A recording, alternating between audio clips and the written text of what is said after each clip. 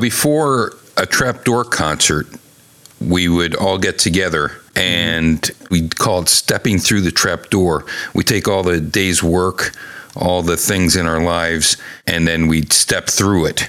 And we go on with the show, and we were through the door. Today, we're just going to open up a little bit with some sad news, and then we'll step through the trapdoor into our regular show. We just found out that an hour or so ago, one of our favorite guests, Ralph Baer, had passed away. How old was he there, Kyle? 92 years old. 92. He was a real special interview to me. He insisted on doing a video interview. And we talked about it on Interview Starcade. Yeah. And he just would not listen to me, that the sound was horrible. And it was very much about the visual. He really, yes, he really wanted to have that type of connection for the interview. And if you're unfamiliar with who Ralph Baer is, he was the man that first created the Odyssey, and the Odyssey was the first in-home console. And you can listen to our interview with him because a lot of people call him the father of video games. He was definitely one of the pioneers, somebody who, if there was a Mount Rushmore of video game trailblazers and founding fathers, would definitely be among them. He definitely led a full life, had a lot of inventions, a lot of patents. Oh, yeah, because we also have the Simon. Right, from Milton Bradley. And he had a true passion for not just video games, but games in general. That's what he really tried to bring out in the interview. Humans have always been playing games. Yeah, and he didn't see it as a waste of time. He saw it as like an important part of our culture, of our genome. It's something that we had to do. He made that very clear during his interview. He corrected me, even though I was half joking. Yeah. So I just wanted to mention that. That's kind of sad. I don't know how much impact we had on him, but he certainly had an impact on We Talk Games from the time we interviewed him on.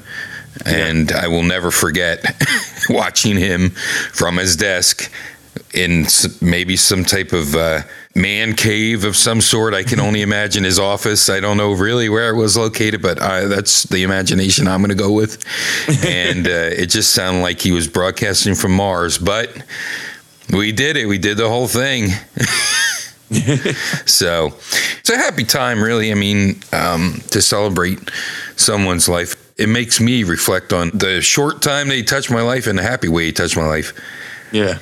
If you haven't heard that interview, please go and listen to it. It's illuminating. It's good. It's a good benchmark for the history of video games.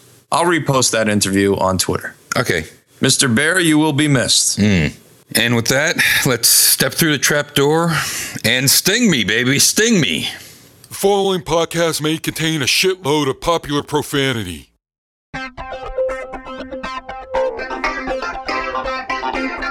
Live from mighty Trapdoor Mansion, high atop Tit Hill, it's We Talk Games Video Power Magazine, featuring Frank Hemblin, Horace Pengrove, William Bentley III, with Stinky the Game Master, T.T. Schmootkins, Tishka Honeypot, Alex Greenspan, and Cunt Cockbirth. And now We Talk Games!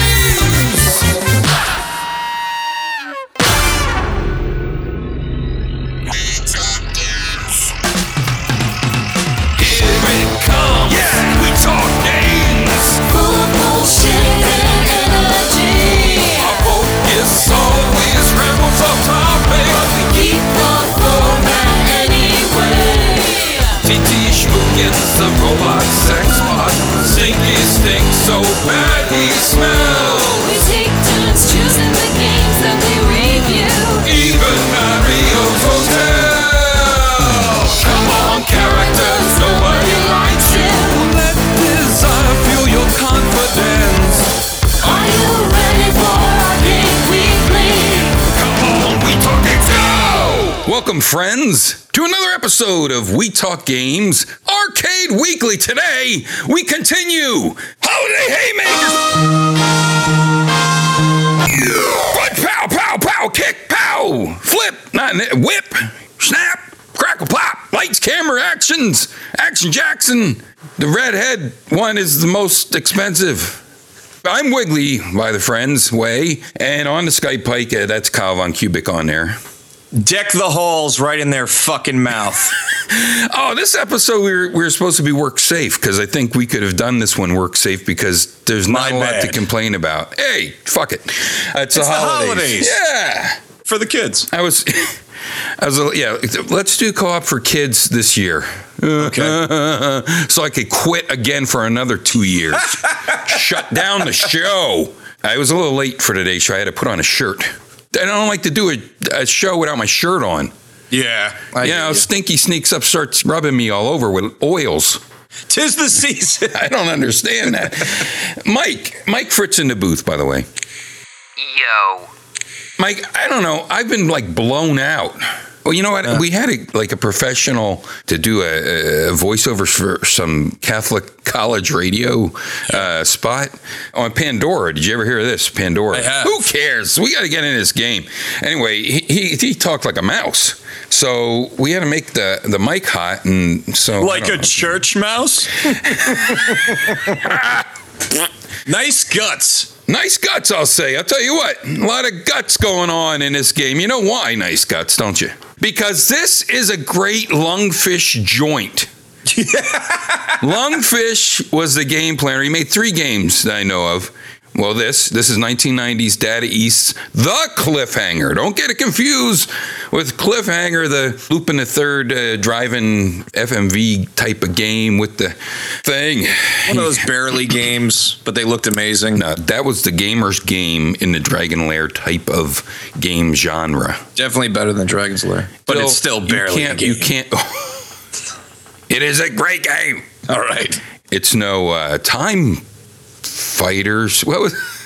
Oh yeah, time. I think it's just called Time Traveler, right? Yeah, it might be called Time Traveler. That's the awful. Holographic game. It's awful, but I'll tell you what, man, you couldn't get in to play that. There was crowds. I know. I remember being a kid and being like, "It's so real," because it projected full motion video onto that little play field where they had some.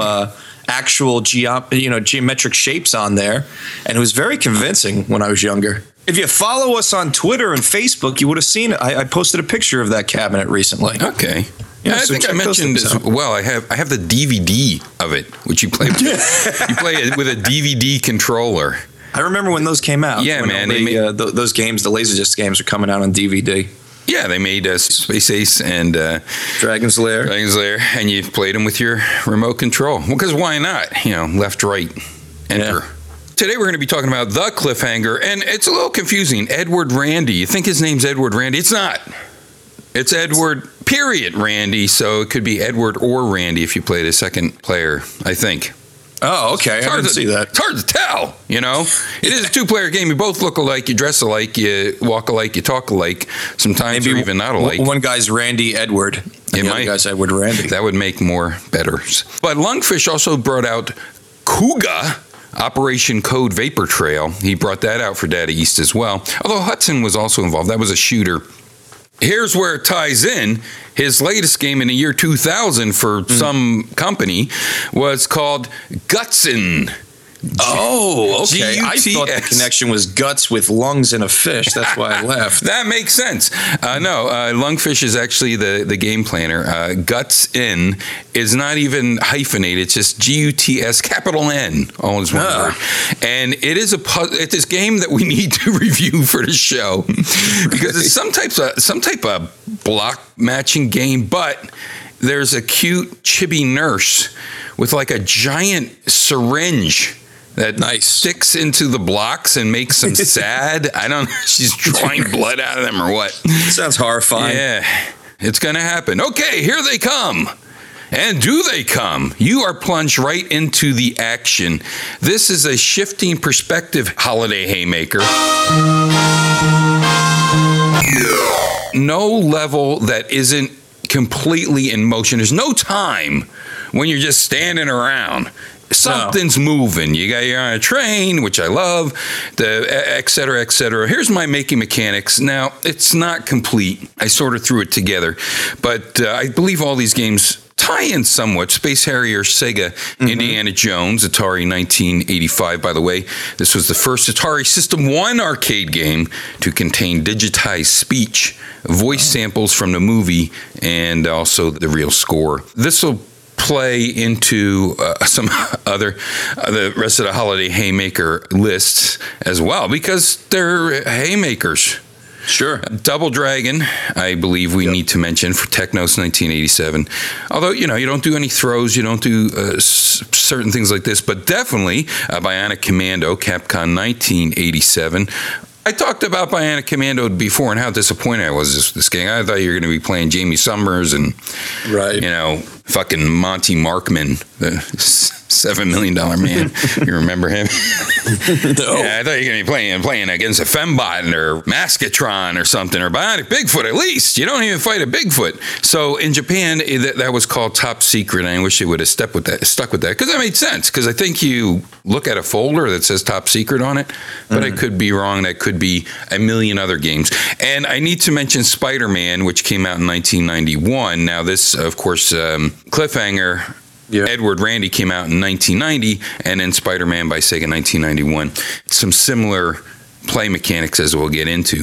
First of all, I love this game. It's terribly short. Yes. However, it's short because you have to remember that we're talking about arcade games with chips and boards.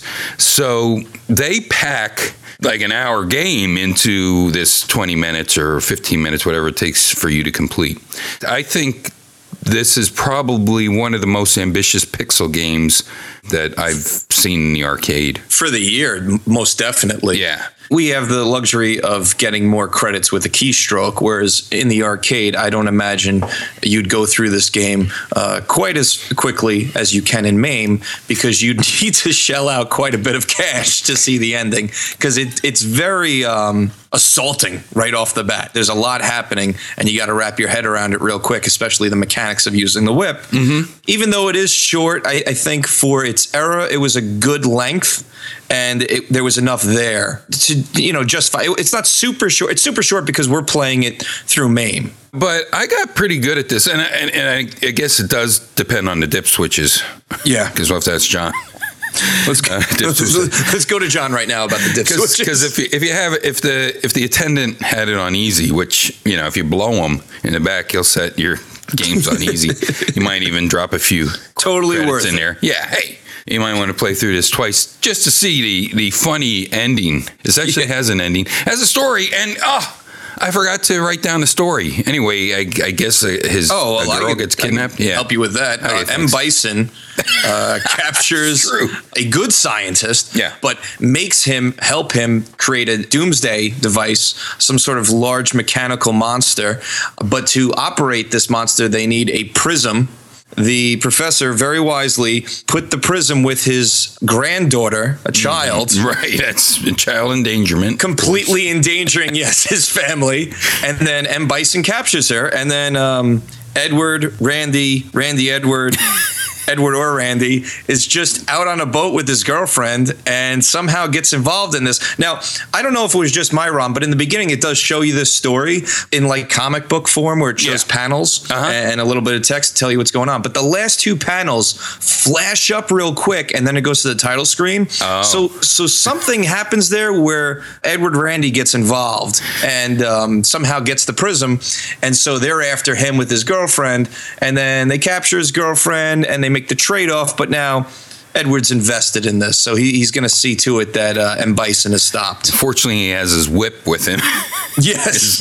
his whip big with Indiana Jones influence on this, but if I could go a little more abstract with your making mechanics. Yes, please. The vibe I got from this game was Boogie Wings. And Boogie Wings came out 2 years later from Data East. Okay. But the perspective of this game and what you were doing hit a lot of notes of Boogie Wings. Now, obviously, this is a brawler and Boogie Wings is a shooter, but the biplanes and the pseudo-Nazis and the whipping around and hooking onto things, it kept hitting all these Boogie Wing notes for me. So I was like, this is kind of like a little prequel to what was going on the ground in Boogie Wings. Right. There's dirigibles and zeppelins and things like that. So not as much wackiness. You have to wonder if that's Edward or or Could be Gary. We'd have to go back, I think, and Edward. look. But not as wacky and crazy as Boogie Wings. No. But definitely hits a lot of those notes. And for more contemporary game players, this would be your Nathan Drake in a like 16-bit arcade game. Uncharted, if it was condensed into a 16-bit arcade game, that's what you're getting out of this. So the cinematic experiences you're getting on your current consoles is what this arcade game was trying to do, and I believe it was doing it very successfully. It feels super cinematic. Definitely. And like I mentioned, the game design's great, and it does have that shifting perspective, much like Metroid M. People love that game, you know? Yeah, Why people do had a bag on that game. Why do they poop on it? I think The it's great. story's really The bad. That's story what it is tedious. If they would have came out with a patch so you could skip the story, but the gameplay is just really innovative when it works. You know, sometimes your Wiimote fails a bit when you switch to the first person stuff, but this game here, you're riding boats, you're riding cars, you're doing all different types of things where sometimes you fall off and you're running like a nut towards the screen. Yes. Hilarious. Or is that stage 3 when there's a giant truck behind you? It's like a bulldozer that's jacked up, you know. He's doing his best cabal dance to get out of the way. But first you're starting to go from left to right, and then you're on these boats, and then you make a turn, and you turn right into the screen, and now you're rushing forward towards the screen, and that's the different viewpoints of this title. I think you also go up. Yeah, you do go up. There's a Sometimes, platforming stage later on. Right. The girders are falling apart. Perspective is played with a lot. If you're a fan of the arcade games where the adversaries were thrown toward the screen, And that's another thing, yeah. that happens. Or the adversary is closer to you on the screen. You know, your character is further. The foreground, the background. Foreground, background. Thank you. They play with that a lot. It's amazing. I was very impressed with what they were doing, especially when I looked at the year 1990 and I looked, was this a special board set or something? No, this is standard arcade hardware. They didn't do anything special. They took what they had and they really amazing with it. There's not a lot of like parallax scrolling or what have you, but just the way that they did play with the foreground, the background, the way that they did like a Dutch angle on the background art to give another depth of perspectives, particularly when you're flying around on biplanes and you're jumping from one biplane to another. Oh, it's just amazing. The artwork is what hooks you in, and the music. The music is incredible in this game. I've talked with you and John off the line. What's hard about arcade music was a lot of times in the arcade, you couldn't appreciate it. But thankfully now, when you can take these games alone and play them at your leisure on whatever device you're using to emulate them on, you can really appreciate something like good music. Where when it was in the arcade, everything was buzzing, humming. A lot of times the arcade machines were turned off so they could play just regular music. This is one game that you got to play for the art and you got to play for the music. It's truly it's cinematic, very cinematic. That's what I kept going back to when I was playing this game. This is a cinematic game. And that's why the Neo Geo had headphone ports. Oh, really? Yeah, the Neo Geo cabinets had headphone ports, and they also, of course, had the I don't remember the memory card ports, so you could save games from where you left off on the Neo Geo memory chips. It looks like a credit card, a little bit thicker, and then you could play your games at your home or your friend's home and continue from there if you so chose. They're hard to come by, and some of the batteries are dead. I have 2 of them, and their batteries are still working. So that's something to say, because, you know, we're talking 1990. Speaking of 1990, Cyberlip also came out in 1990 by SNK, and has a similar play mechanic. It's sort of like a better version of Bionic Commando, but you shooting guns. Here, you're strictly Indiana Jones whipping. The whip has a spike on the end of it, which is, I don't know what that does, but you definitely can swing around like Spider-Man, whipping yourself onto certain elements like the biplane or things above you, or you knock some enemies off of these hang gliders and you can swing from that for a short amount of time. This has all the elements of a game that I love. The first boss stage, you have the best train that I've played love choo-choo on. trains. I love choo-choo trains. I love this train because the cars actually move back and forth with that little bit of play that trains have in the different car sections. There's pixel smoke. I love pixel smoke. I'm a big fan of that. In fact, the game contains some of my other favorite pixel elements: giant rock wall, the giant rock walls pixels that I mentioned in AB Cop with road scaling effects like Sega's Radmobile. What did you call it when you were in the clouds? The Dutch angle perspective Dutch of the angle. background. What's that? It's where it's tilted. No. Where you know what that is. No, this is the first time I'm hearing of it. Batman 66. It was all Dutch angles. Gotcha. Yeah. Okay. Not the video game in 1966. That would be silly. Yeah, there is no Batman 66 arcade game. But the television show was a big fan of having all the villains be on screen with a Dutch angle, so the camera was tilted to the side. Now, what they do in this game when you're flying around on biplanes is they do that to the background to give it this perspective of it's a very far drop down. Oh, man. And it feels that way. And when your enemies go flying off there, it happens first where you're running towards the camera, but you don't notice as much. When you start kicking enemies, or if you get killed yourself, and you see these guys just tumbling forever into the distance, you're in the middle of a cloud bank. I mean, the clouds below you, clouds above you, and these people are just tumbling in agony to their death, pissing themselves, for... No! You hear a lot of voice sampling in this, too. Oh, yeah. Where they repeat the same thing over and over again. And, that's a drawback, I think, on some of the games. This one in particular, because the Neo Geo that's all they did. Every time someone did something, they made a different noise. But I liked the acting on this. This one got a little it got repetitive. Yeah, you heard it a lot. Here's a few drawbacks for me, and maybe we'll agree on this. The sound effects with the voice sampling, yes, it did get repetitive and tiresome. And we already talked about the length of the game. I wish it was a little bit longer. Even though there was a lot of things happening and they changed it up each stage with the different set pieces, like I'm on the train and now I'm in a car and I'm on a biplane. The enemies made it feel very repetitive at times. I'm just like, I've hit so many of these blue Nazis in the face, and I've hit so many of these green Nazis in the face. So much so that when the scissoring sisters with the lightning came down, I was like, what the hell just happened? Where do these people come from? You're on a biplane, and all of a sudden these two women come down and they're shooting fucking lightning at you. And this is the first you've seen of anything like this. So it took me by surprise. I wish there was a few more of those surprises. Yeah. What are you going to say about them? They look like Mantis, if you remember her. She did a brief stint in the Avengers in the 1970s. Very obscure character. Not as obscure as Moondragon, who is also very obscure. But yeah, I'm sure there'll be movies made. Yeah, that would be great. I can't wait till they make her dress all in black leather, Moondragon was a lady that had a bald head and a big giant collar and like a string bikini type of thing, and used her mind powers. So now they'll make her all in leather with a leather hat and, long blonde hair and shooting laser beams out of her hands. So back to the game. The controls, this could just be, again, because I'm emulating this, but the controls didn't feel really tight for me. They felt kind of loose, and the hit detection was a little loose. That's the way I felt about it. I don't know if you felt the same way. I got pretty good at this game. I could get full levels without getting into pinch.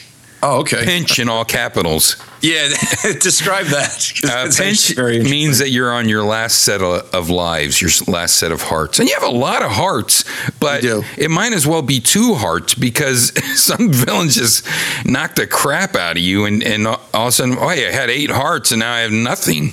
I didn't have a great understanding of the power meter next to it. I saw that it was going up when I would hit enemies and not take any damage myself. Are you stronger when that is a higher metric, or is that in relation to your life? Well, I'll tell you, I have no idea. I completely missed that. These numbers next to your hearts, and they scroll up as you're hitting dudes, and it says power up, and when you take hits, it says power down. Wow. And I was like, is this life? But then I realized that the numbers were going higher than where they started when I was hitting dudes, but I wasn't hitting anybody stronger. most of the Nazis take a whip to the face, they're out. Right. I didn't have a super understanding of that. Maybe it is in relation to power, because later on, when you're fighting larger enemies, there is at the bottom of the screen their power, and it's a very huge number.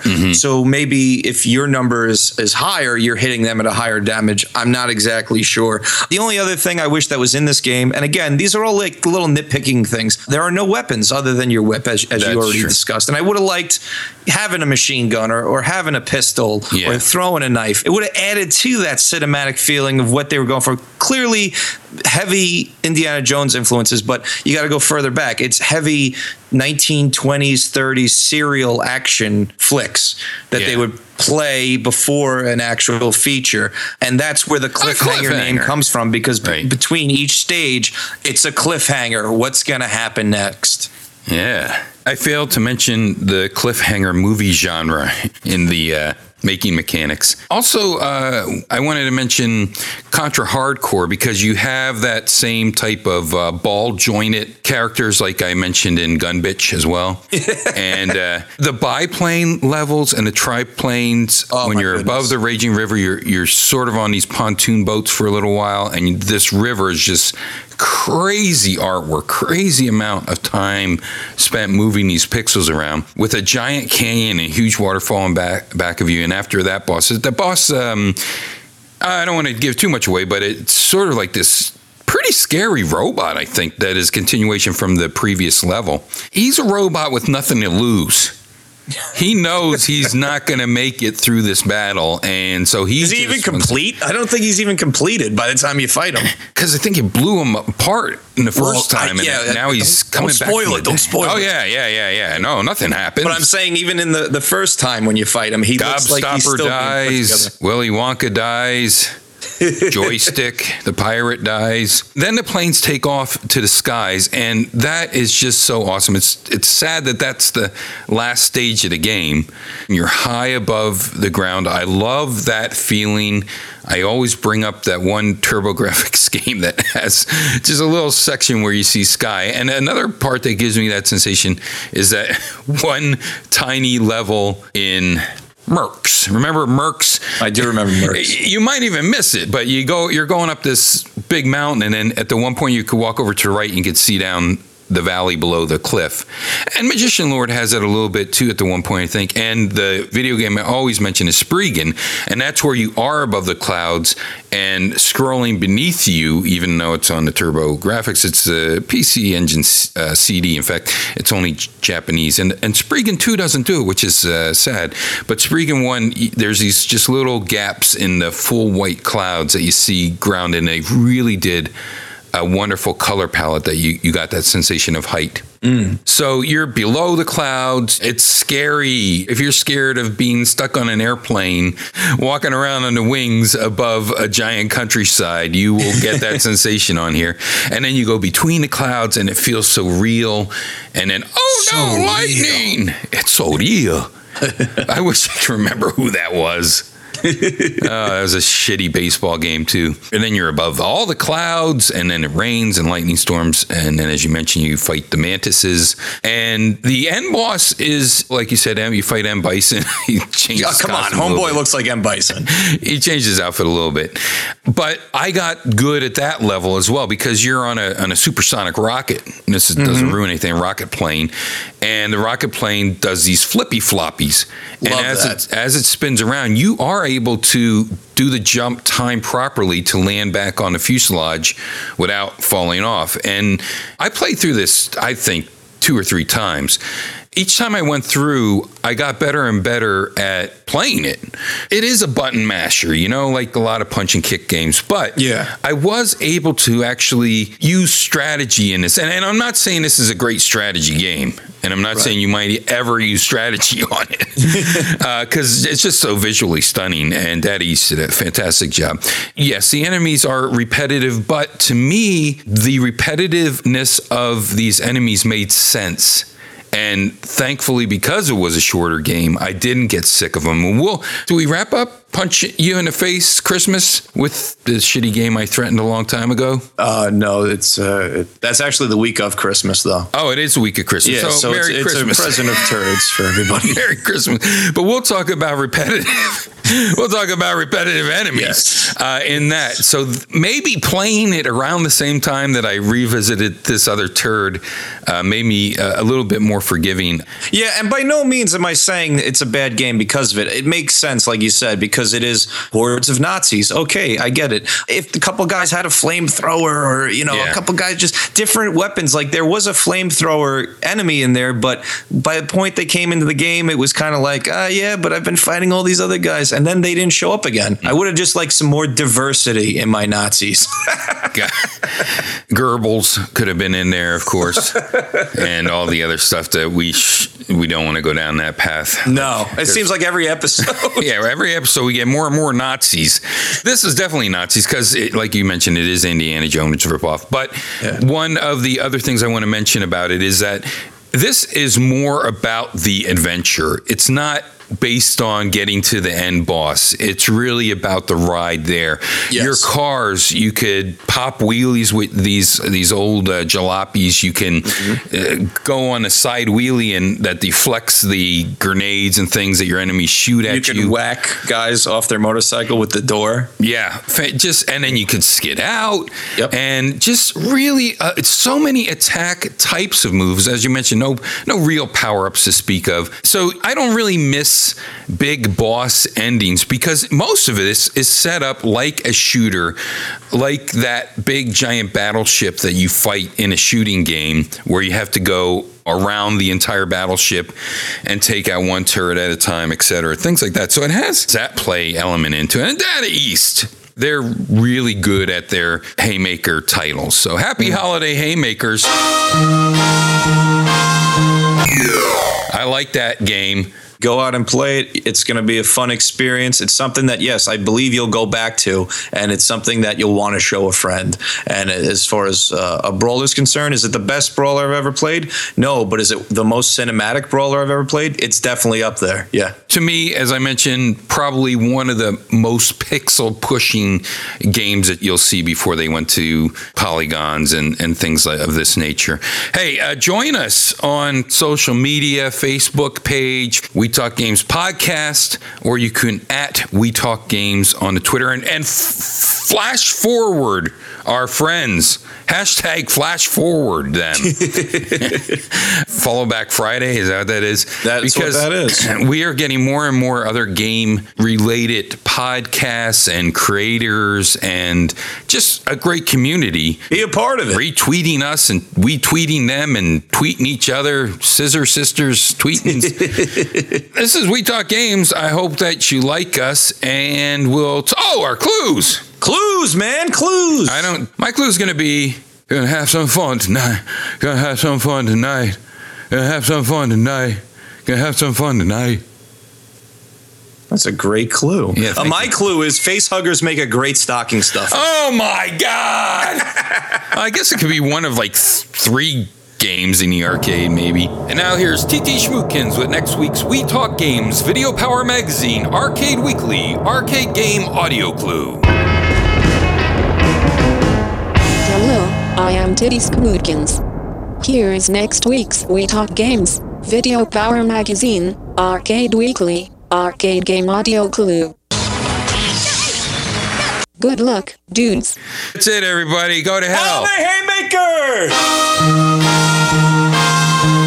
Forward punch, kick, lights, camera, action, stunt double.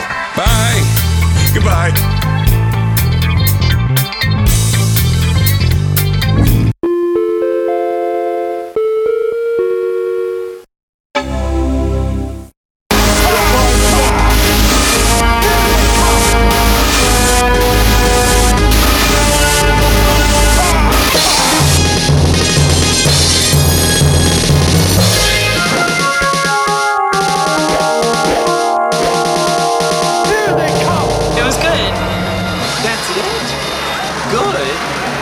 Entertaining, despite the glaring story problem. Story problem? What a dewy-eyed mooncalf you are. Raider Raiders of the Lost Ark is the love child of Steven Spielberg and George Lucas, two of the most gifted filmmakers of our generation. I've watched it 36 times. I defy you to find a story problem. Indiana Jones plays no role in the outcome of the story. If he weren't in the film, it would turn out exactly the same. I see your confusion. You don't understand. Indiana Jones was the one in the hat with the whip. No, I do. And if he weren't in the movie, the Nazis would have still found the Ark, taken it to the island, opened it up, and all died. Just like they did.